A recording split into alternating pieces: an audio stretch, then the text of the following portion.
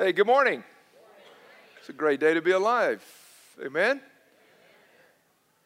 How many of y'all were really satisfied last week when the Eagles beat the Patriots? Come on, tell the truth. Again, the real show of hands, how many of y'all really didn't care? That's what I'm talking about, right? We just didn't care. We had apathy working. Hey, do me a favor, grab your bulletin. You should have gotten one when you walked in. There's pens in the seat back in front of you. We're going to continue to build on what we talked last week in regards to mission, vision, values, strategy, what God's called us to do, what God's called you to be a part of in your own personal journey. And I pray that your hearts would be open to really hearing from the Holy Spirit this morning. I think there's a lot of growth potential for each and every one of us that sits in this room right now. None of us have had our tassels turned. None of us have graduated. We're still all in process. It doesn't matter what your age is. We're all in the process of still being conformed into the likeness of Christ. Amen? That's where we're all at. And so we talked last week, and we finished really with Matthew 28, with what is called the Great Commission. If you're new to church, if you're new to the fellowship, the Great Commission, in a nutshell, was Jesus' final words to the disciples before he would be ascended into heaven. And so as Jesus talks to these guys, it's after his death, his burial, his resurrection. He's revealed himself over a 40-day period of time to what are called the disciples, which means these people that were hanging out with Jesus in an intimate way. I'll give you a working definition in a minute. But this is what he said to them. He said, "All authority has been given to me in heaven and on earth. I want you now to go into all the world and make disciples of all nations. I want you to baptize them in the name of the Father, Son, and the Holy Spirit. I want you to teach them to observe all that I have commanded, and I want you to know that I will be with you even until the ends of the age." So Jesus establishes with the disciples, which would include us, the Great Commission would be this: I want you to know that all authority exists within me. The Father has entrusted all authority to me. Now here's your assignment. I want you to be intentional as you're doing life to go into all the world and make disciples. I want to unpackage that for you. I gave you a working definition last week of what a disciple is. Now, again, I understand there's many terms that can be used. Learner, a person who is intimately following Jesus, a person who is walking in the dust of Rabbi Jesus. A Hebrew term would be Talmud, which means that person who has been selected by a rabbi to hang out with him as an apprentice. All these terms, but here is one of the simplest definitions I think you can have. A true disciple of Jesus is a person who is pledging to be all that they can be and be the best that they can be for the glory of God.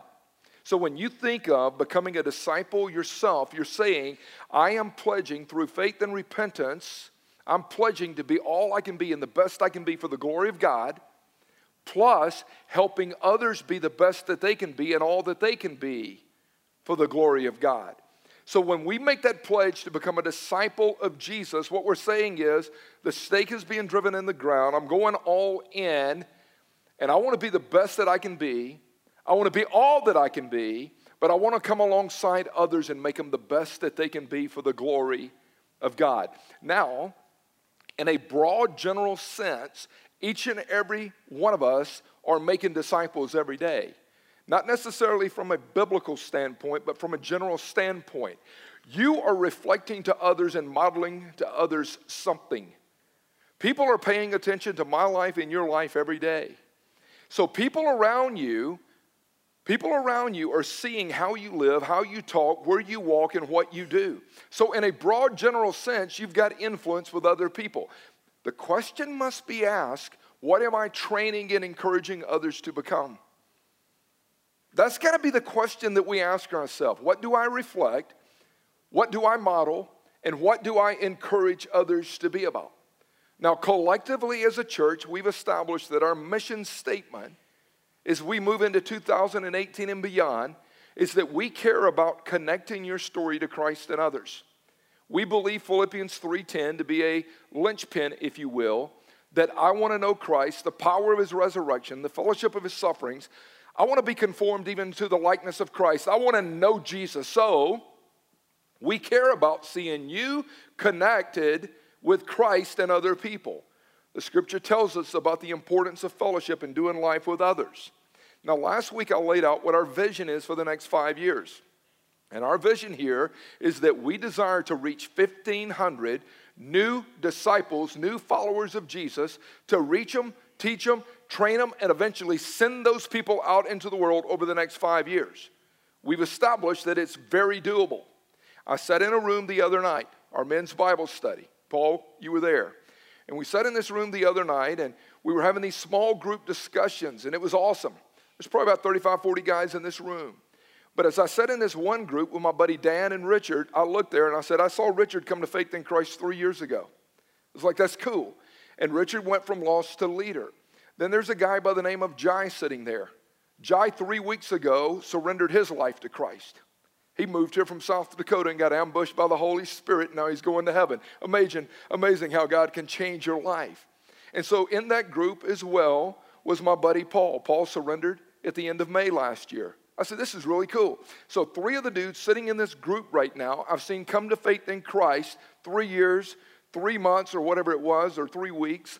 And then in the next group, there was Blake. He had come to faith in Christ toward the end of the year. His brother Chase had come to faith.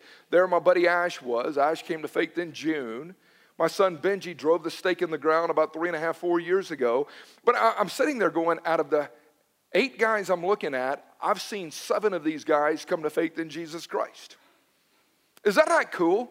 I'm sitting there going, we got a lot of young blood, a lot of new believers that are going to become disciple makers. They're not just going to come and repent and say, well, Jesus has saved me, so all's good. No, you're going to get in the game.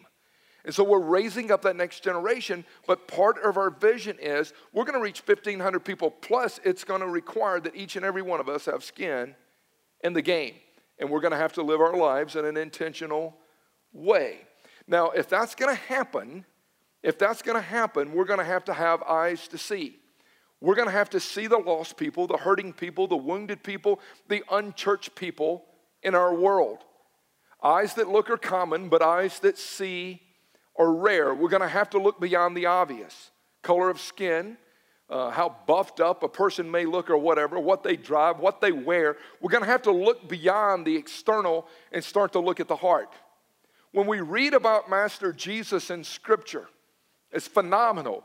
The Bible says that when Jesus saw the people, he had compassion on them because they were distressed and they were downcast and they were sheep without a shepherd. And what he saw with the people were not just a mass of people, but he saw individuals that needed hope, healing, restoration in their journey. The Bible says when he showed up at the pool of Bethesda, he looked at the guy and he saw him and he said, do you want to get well? He saw him. He took time to spend with this individual. The scripture says while he's on the Mount of Olives, he looks over at Jerusalem and he begins to see Jerusalem and he begins to weep because he's desperate to see the people in Jerusalem come to know him as Master, Savior, and Lord. So every day when we wake up, we have to ask ourselves the question in regards to vision. What do I see? What do I see happening around me? Do I see needs? Do I see hurt? Do I see pain? Do I see people alienated and separated from Christ? Do I see people destined for hell if there's not intervention in their life? What do I see? You've got to be able to see the needs around you. Now, as we talk about what we value here, what we value is what we see to be essential. And so Dustin hit it briefly, but we see spiritual restoration being essential. We want to see every person that we encounter come to know the Savior, set free. Jesus says, the Spirit of the Lord is upon me. He's anointed me to preach the gospel and to set the captive free. We believe that spiritual restoration can happen to anyone, whether you've been abused by the church, hurt by the church, whether you've suffered abuse, betrayal in your own journey. We believe that there's healing and hope at the cross. And at the cross, Loganville, we want to see spiritual restoration. We believe in authentic worship. We believe in living a missional life 24/7, 365, that no matter where we're at, God's called us to authentic worship, to glorify Him with no matter what's going on in our lives. We value biblical truth, and I'm going to hit it again. But when we open up the Word of God, we will be biblical, we will be practical, and it will be transferable. You can pass it on to other people. We value that. We value intentional discipleship. Here's a cool thing that happened last week. We rolled out Right Now Media to you guys. Dustin will hit it on the very end of our time today. But we rolled out Right Now Media as a tool to put in your hand. We had almost 300 people in this fellowship sign up for Right Now Media. My buddy T.O. playing the drums today. He's like, man, I got into some David Platt teaching. It's absolutely rocking me. I love it. My friend Lee, I was talking to Neil and Lee the other day. She said, I'm going through a series on the book of Galatians. I said, that guy out of Louisville teaching it? She goes, love it. Amanda Patrick, she sent a note this week. She goes, praise God for that tool. Not only am I benefiting, she said, but the stuff for kids, it is absolutely rocking their world. And I guarantee you, we got a note this week from probably 25, 30 different people saying, thank you for putting that tool in our hand, because we're committed to doing everything we can to help you grow as an authentic disciple. We believe in discipleship here. We don't believe just in walking aisles, praying a prayer, jumping in a tank of water and heading out the door. We believe that Jesus has called us to live missional, intentional discipleship lives 365, 24/7, baby. We don't take days off. We don't take plays off. And we believe in generous service. We believe that generosity is our greatest apologetic to the lost world in which we live today, living generous lives of blessing others. Now, Dustin hit the strategy, and you will see the strategy emphasized. Sunday worship. Yep, you got to be a part of it. Hebrews 10, don't forsake assembling together, as some is in the habit. But as you see the day of the Lord drawing near, keep hanging out together. Be strong together. We believe in small groups, because you come in on a Sunday morning, you're going to sit in a row. But we believe that true life change happens in circles, not rows. And so when you're able to get in a smaller group and connect with other people in the body of Christ, and you're going to grow deeper. We believe that that is absolutely crucial. We believe that sharing your story matters. You'll see us wearing our cross t-shirts at times, and on the back it says, your story matters. We believe that your story matters. Well, we believe when you sit down one-on-one with an individual and ask them to share their story, and you're able to share your story, God can use you to change someone's eternity. God can use you to change someone's trajectory of life, even today.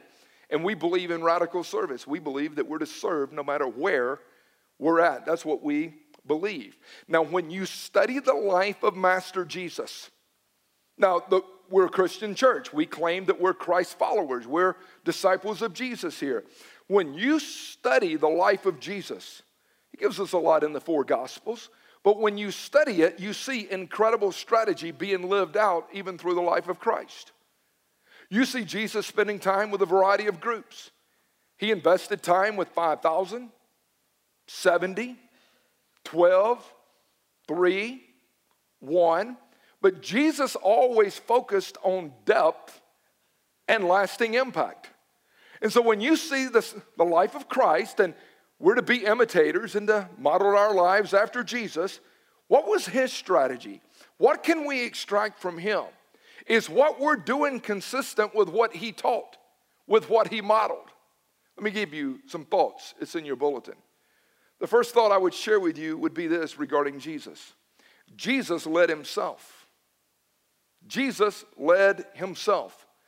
Character and identity were foundational for everything that Jesus did.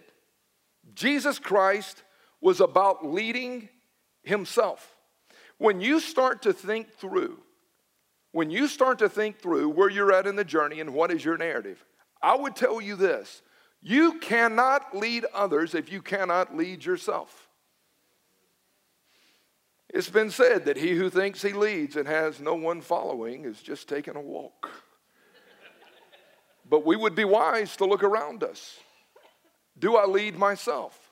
Luke chapter 5, verse 16, it says Jesus would often slip away into the wilderness and spend time in prayer. I'm captured with the way Jesus lived his life, but I'm captured with the way that he led himself. He would get away. There was solitude. There was hang time with the Father. There was communion. There was refreshment. And you've got to stay strong yourself. You've got to be able to lead yourself. We have seen movements. We have seen movements over the years. And we have seen people that lead out of charisma and not out of character. Charisma may give you an initial audience, but character is what causes people to stick and stay with it long term. There's a lot of people that can come and blow and go and make a big noise, and they're great orators, but when you start to hang out with them, they're lacking substance. Maybe the sizzle is cool, but there's no stick-to-it power even within that individual. If you're going to serve and impact other people's lives, you've got to lead yourself first. And I can honestly tell you, I will not follow a person who has flawed character and integrity in their life. You better live out who you say you are. Because if you can't lead yourself, nobody wants to hang out with you. And I will say this to you, leading only from title and position will only carry you so far. Pharaoh had a title, but Moses had a testimony. And you start to break down the scripture. Herod had a title. Peter and Paul had a testimony. And you start to cut people open and you go, what are they leading out of? Is it charisma? Is it show? Or is there substance and depth going on? Now, here's some simple things, but if you're going to truly lead yourself, I'm telling you right now, you must know your purpose for existence. I believe Jonathan Edwards and Piper were right when they said, God is most glorified in me when I am most satisfied with him. When you know that your fundamental purpose for existence is to know God, enjoy God, walk with God, and worship God, when you say, that is my purpose for being on the planet. It doesn't matter who you are, what age you are. You'll go, I've got purpose for being on the planet. I'm not an accident. I'm not a mistake. God has intentionally, he calls me fearfully and wonderfully made, put me on this planet. You've got to know your purpose because purpose is what drives vision. Here's another thing. You've got to develop the uniqueness that God has poured inside of you. The gifts, abilities, and passions, strengths, and weaknesses, whatever. There's uniqueness inside of you that God didn't pour into everybody else. And if I'm going to grow as a leader, I've got to develop that uniqueness. When I first came to faith in Christ, some 32 years ago, I'm like, I want to go out and share Christ, but I don't know how to do it. And to start off with, the only thing I did was I would go out and do these baseball clinics and camps. I was taking some players and stuff with me. But the only thing I knew how to do was to show a 4-seam grip versus a 2-seam grip, how to hold the ball, how to put the glove on, how to hold the bat, how to talk about stance, stride, and swing. That's about all I had working, but I knew how to share with the people that I was lost. I met this Jesus, and he's changed my life. That's all I had. That's all I had. But when you start to realize some of your own uniqueness and develop the gifts inside. I didn't know I had a teaching gift. I didn't know I had a gift of proclamation. I didn't know I had the gift of evangelizing other people. I didn't know I had the gift of leadership. I didn't know this, but God started unpackaging it, and he says, you've got to develop this stuff. I've given it to you. And what you don't use, you will eventually lose if you don't develop it. And some of you in this room have gifts I'll never have in my life. And God's wired you in such a way. And if all of us put our tools, if you will, in the box and come together and say, let's be the best that we can be, what will happen to Loganville and beyond? Here's another thing. You've got to cultivate godly character every day. You must have values, principles. You must know the Word of God. We cannot negotiate. Grass withers, flowers fade, but the Word of God stands forever. God, what is truth? What do you say? And I've got to have core values deep down inside of me and the principles of God that drive me every day. I've got to develop every day as a leader. My tassel's not turned. I haven't graduated. God is not up there going, you got it, and you can chill for the rest of your life. That's not the way it works. Here's another thing. You've got to continue to learn and grow every day. You grab my iPad, you'll go, who is Zola Levitt? Well, he's this messianic rabbinical brother that came to know Christ and is his Savior. You're reading the 7 Feasts of Israel. That's what I'm reading right now.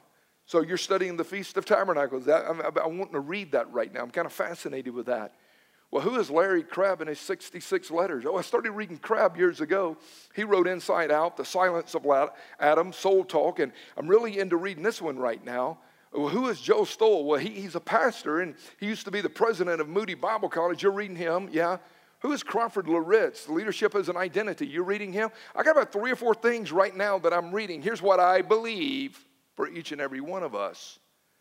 I believe that people want to drink out of a flowing stream, not a stagnant pond. And I believe that a person who does not read will always be at the mercy of one who does. I believe that if we're going to grow as a leader, we've got to continue to learn and grow every day. You've got to read a variety. You've got to be sharp. So when you study the life of Master Jesus, you will conclude Jesus did a great job of leading himself. But here's some other things we take away. Jesus impacted the one. You'll see one-on-one conversations repeatedly throughout the Gospels of Jesus having. John chapter 1, he's over in Galilee. That's where he picked Peter, James, and John. And the Bible says he sees this guy, Philip. He goes, Philip, come follow me. The term follow me literally means I believe in you and you've got what it takes to be just like me. Come on, Philip, and hang out with me. And Philip's life was radically transformed through a one-on-one conversation with Jesus Christ. Nicodemus slides in there at night. He wants to chill with Jesus. John chapter 3, and Jesus, as he meets with Nick, says you got to be born again.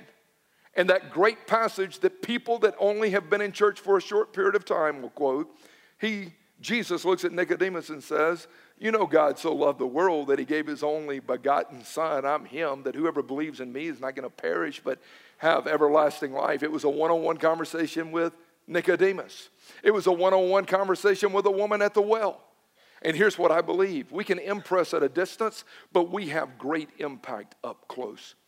And when you get intentional of sharing one-on-one with other people and sharing the good news of the gospel and loving that person, it is amazing what God can do. What else did Jesus do? What other strategy did he have? When you study the scripture, Jesus invested in the 3. We call them Peter, James, and John, a.k.a. the sons of thunder. That's what the Bible calls them. Jesus hung out with these 3 and invested time in them like nobody else.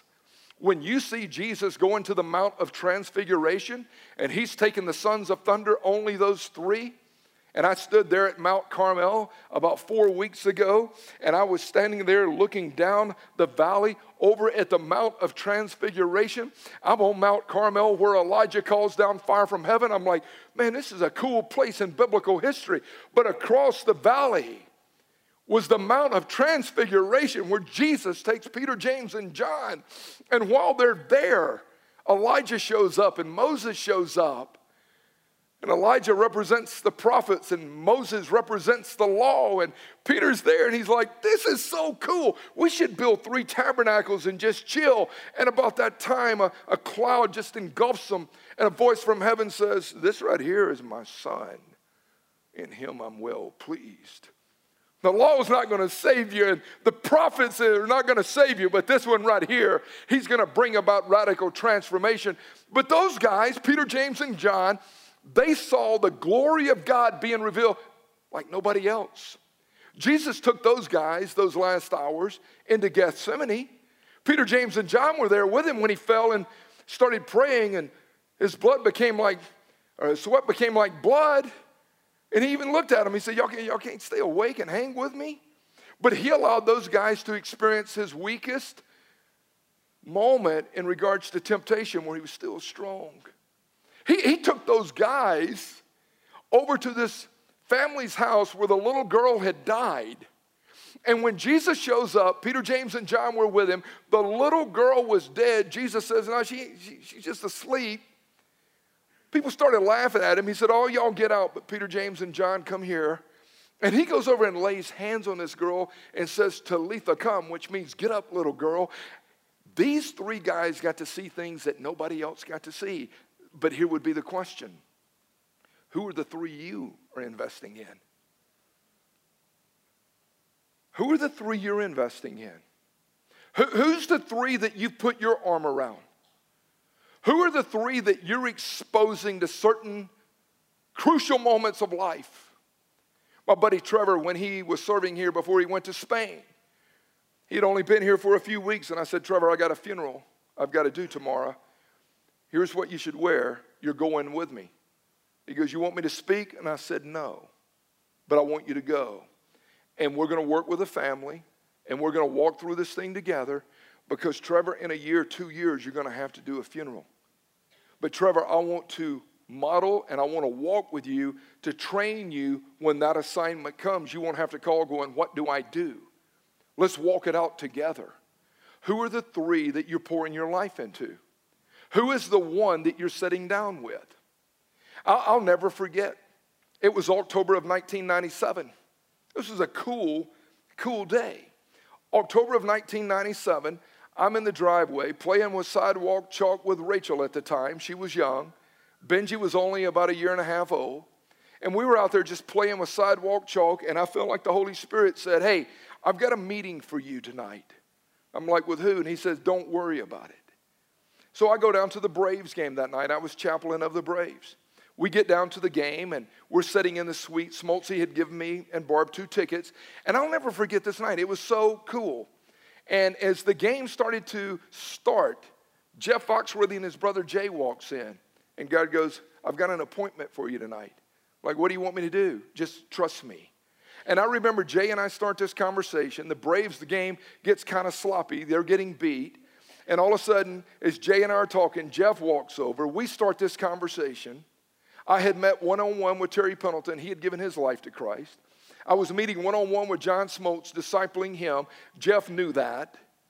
And he goes, what do you do? And I said, I walk with people into freedom. What are you looking for? He said, can I have your number? I said, sure. I gave him my number. 2 days later, he called. The following day, we met in a Chick-fil-A parking lot in Gwinnett County. We sat there in the back. We talked for 1.5 hours. I shared with Jeff the hope of the gospel. We went and got him a Bible. We sat there in the Chick-fil-A parking lot, and Jeff said, you know what? I've wandered from God. I grew up in the church, but it's time for me to surrender. It was a one-on-one conversation. It was a one-on-one conversation with Smoltz. It was a one-on-one conversation. And those 3 dudes, I ended up putting my arms around saying, come on, I'm going to train y'all how to share your faith. And Smoltz, the first time he ever shared his faith publicly, I took him. The first time Foxworthy ever shared his faith in front of a group, I took him. Why? Because I was convinced that the model that Jesus laid out in Scripture was you impact one-on-one, you invest in those 3, you get intentional about equipping other people. And I'm telling you, if I can be used by God to do something like that, you can too. And I'm not using those guys because they have name rec. I'm using those guys because they were lost, hurting, hopeless, and looking for direction. Just like anybody else we meet. Now, when you study it, Jesus trained the 12. You can study the Scripture, and Jesus spent a lot of time with the 12. The 12 were with him. And part of ministry is letting people be with you. Jesus gave them assignments again, just like he did the 3. Just like he does us. But when you study the life of Jesus, he was with them. He took those guys with him. Maybe not where Peter, James, and John went, but they saw miracles. They saw water to wine. They saw incredible things taking place with Lazarus, being raised from the dead, but he was with them. Paul would say this in 1 Thessalonians 2 because he understood it as well.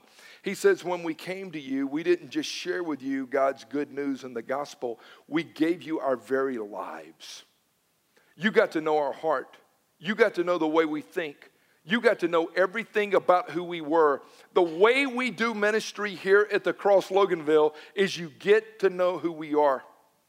We don't hide. We're not covering it.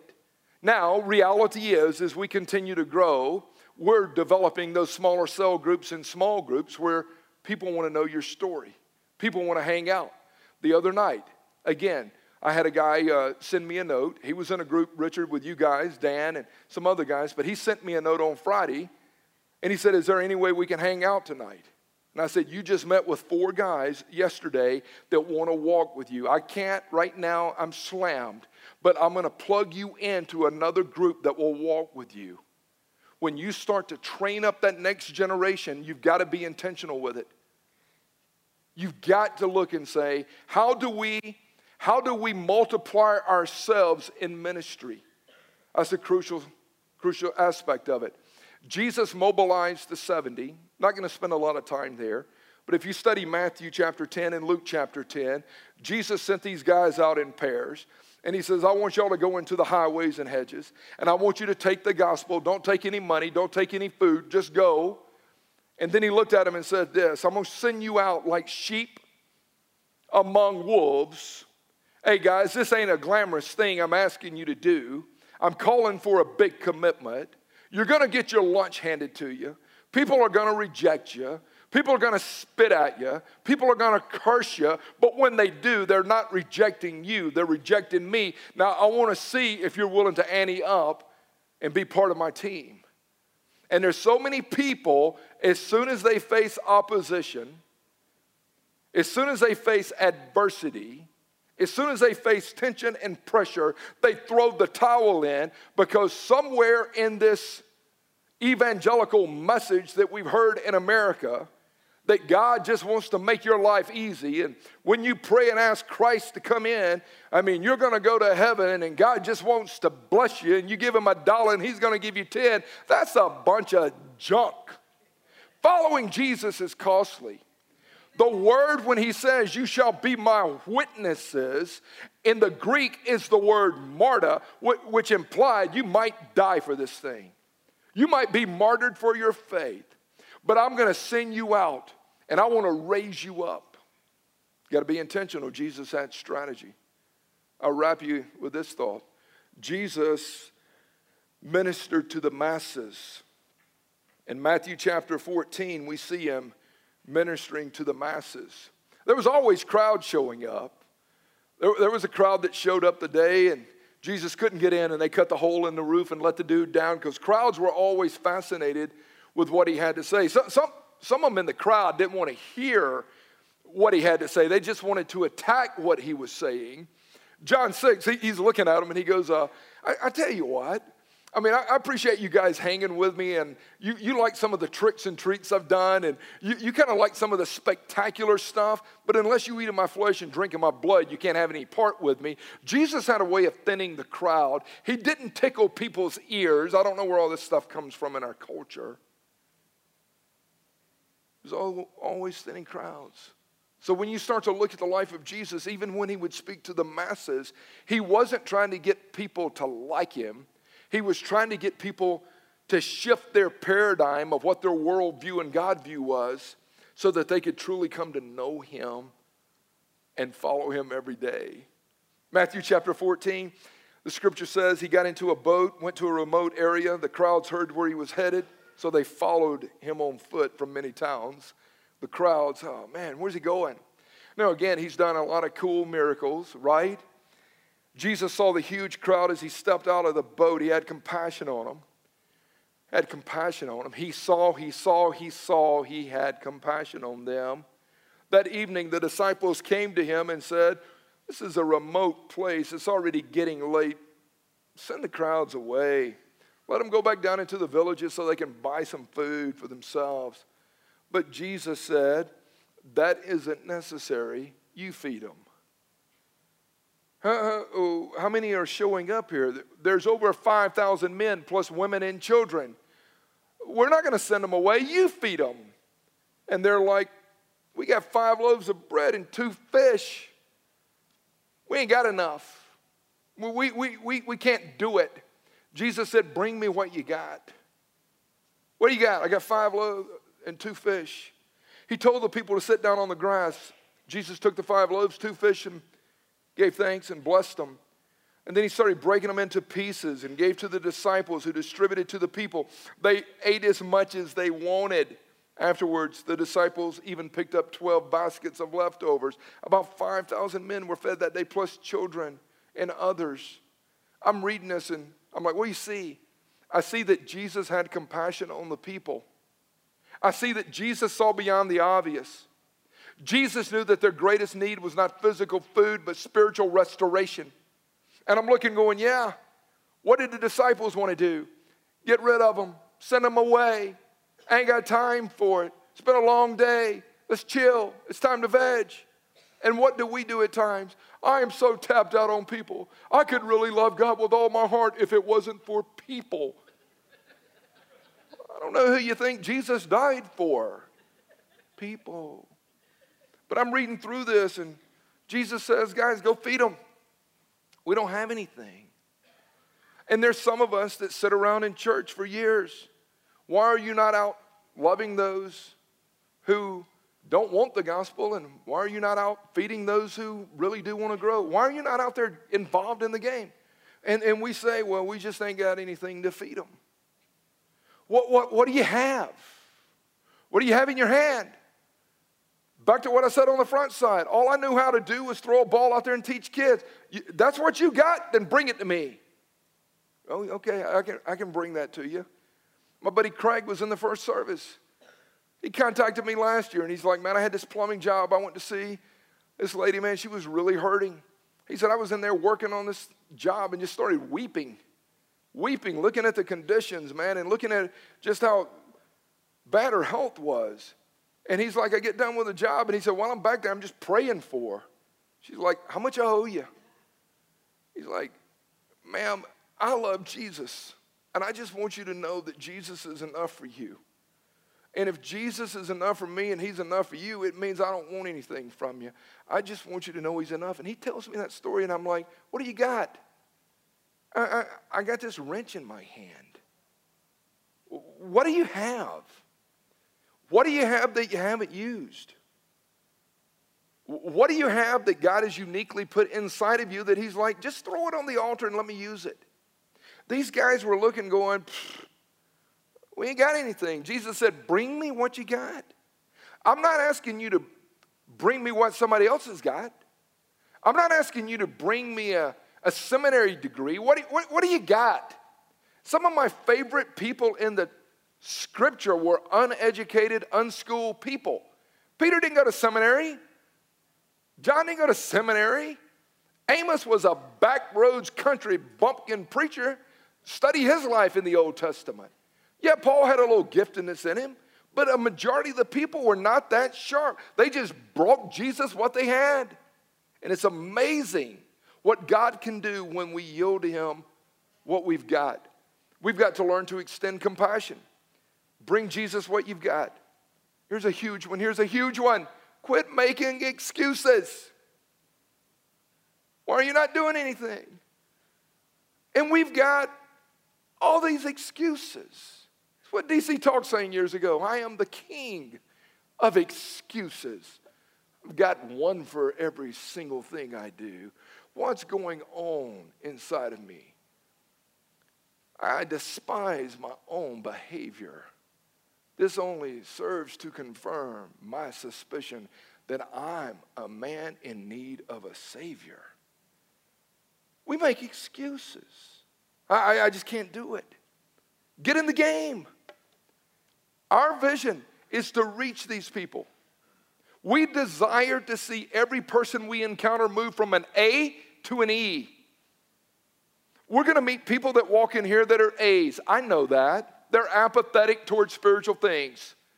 They got burned. Something got twisted up in them. They got hurt. They just are clueless. I understand.